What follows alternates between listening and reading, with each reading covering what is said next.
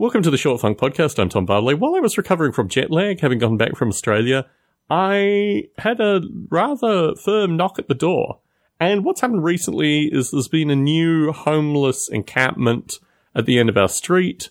The previous one, the city moved on, and what it did was just create a much larger homeless encampment. So the fellow at the door was a gentleman probably in his 40s with no teeth and a lawnmower, asking if he could mow our lawns. Now, I have recently purchased an electric lawnmower.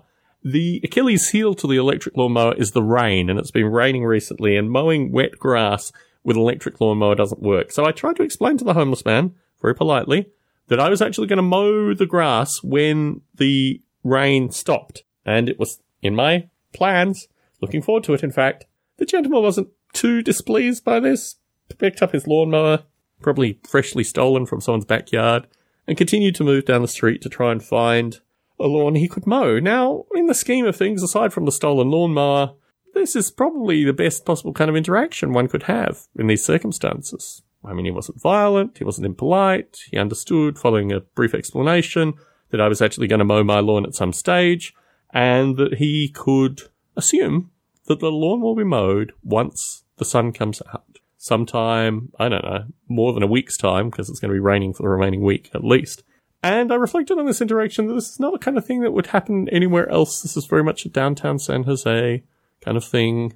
Our neighbors are about 25 to 30 homeless people. And the city is doing what the city does best, which is absolutely nothing.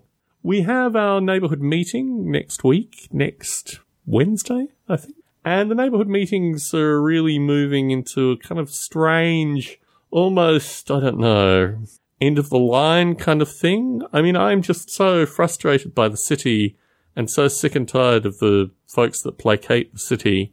It just strikes me as really very strange that I even attend these things, because they clearly cause me a certain degree of anxiety, unnecessary anxiety. The solution is to get out, because the residents, well-meaning as they may appear to be, are just facilitating the kinds of circumstances that we see currently. Tom Bartley in San Jose, signing out.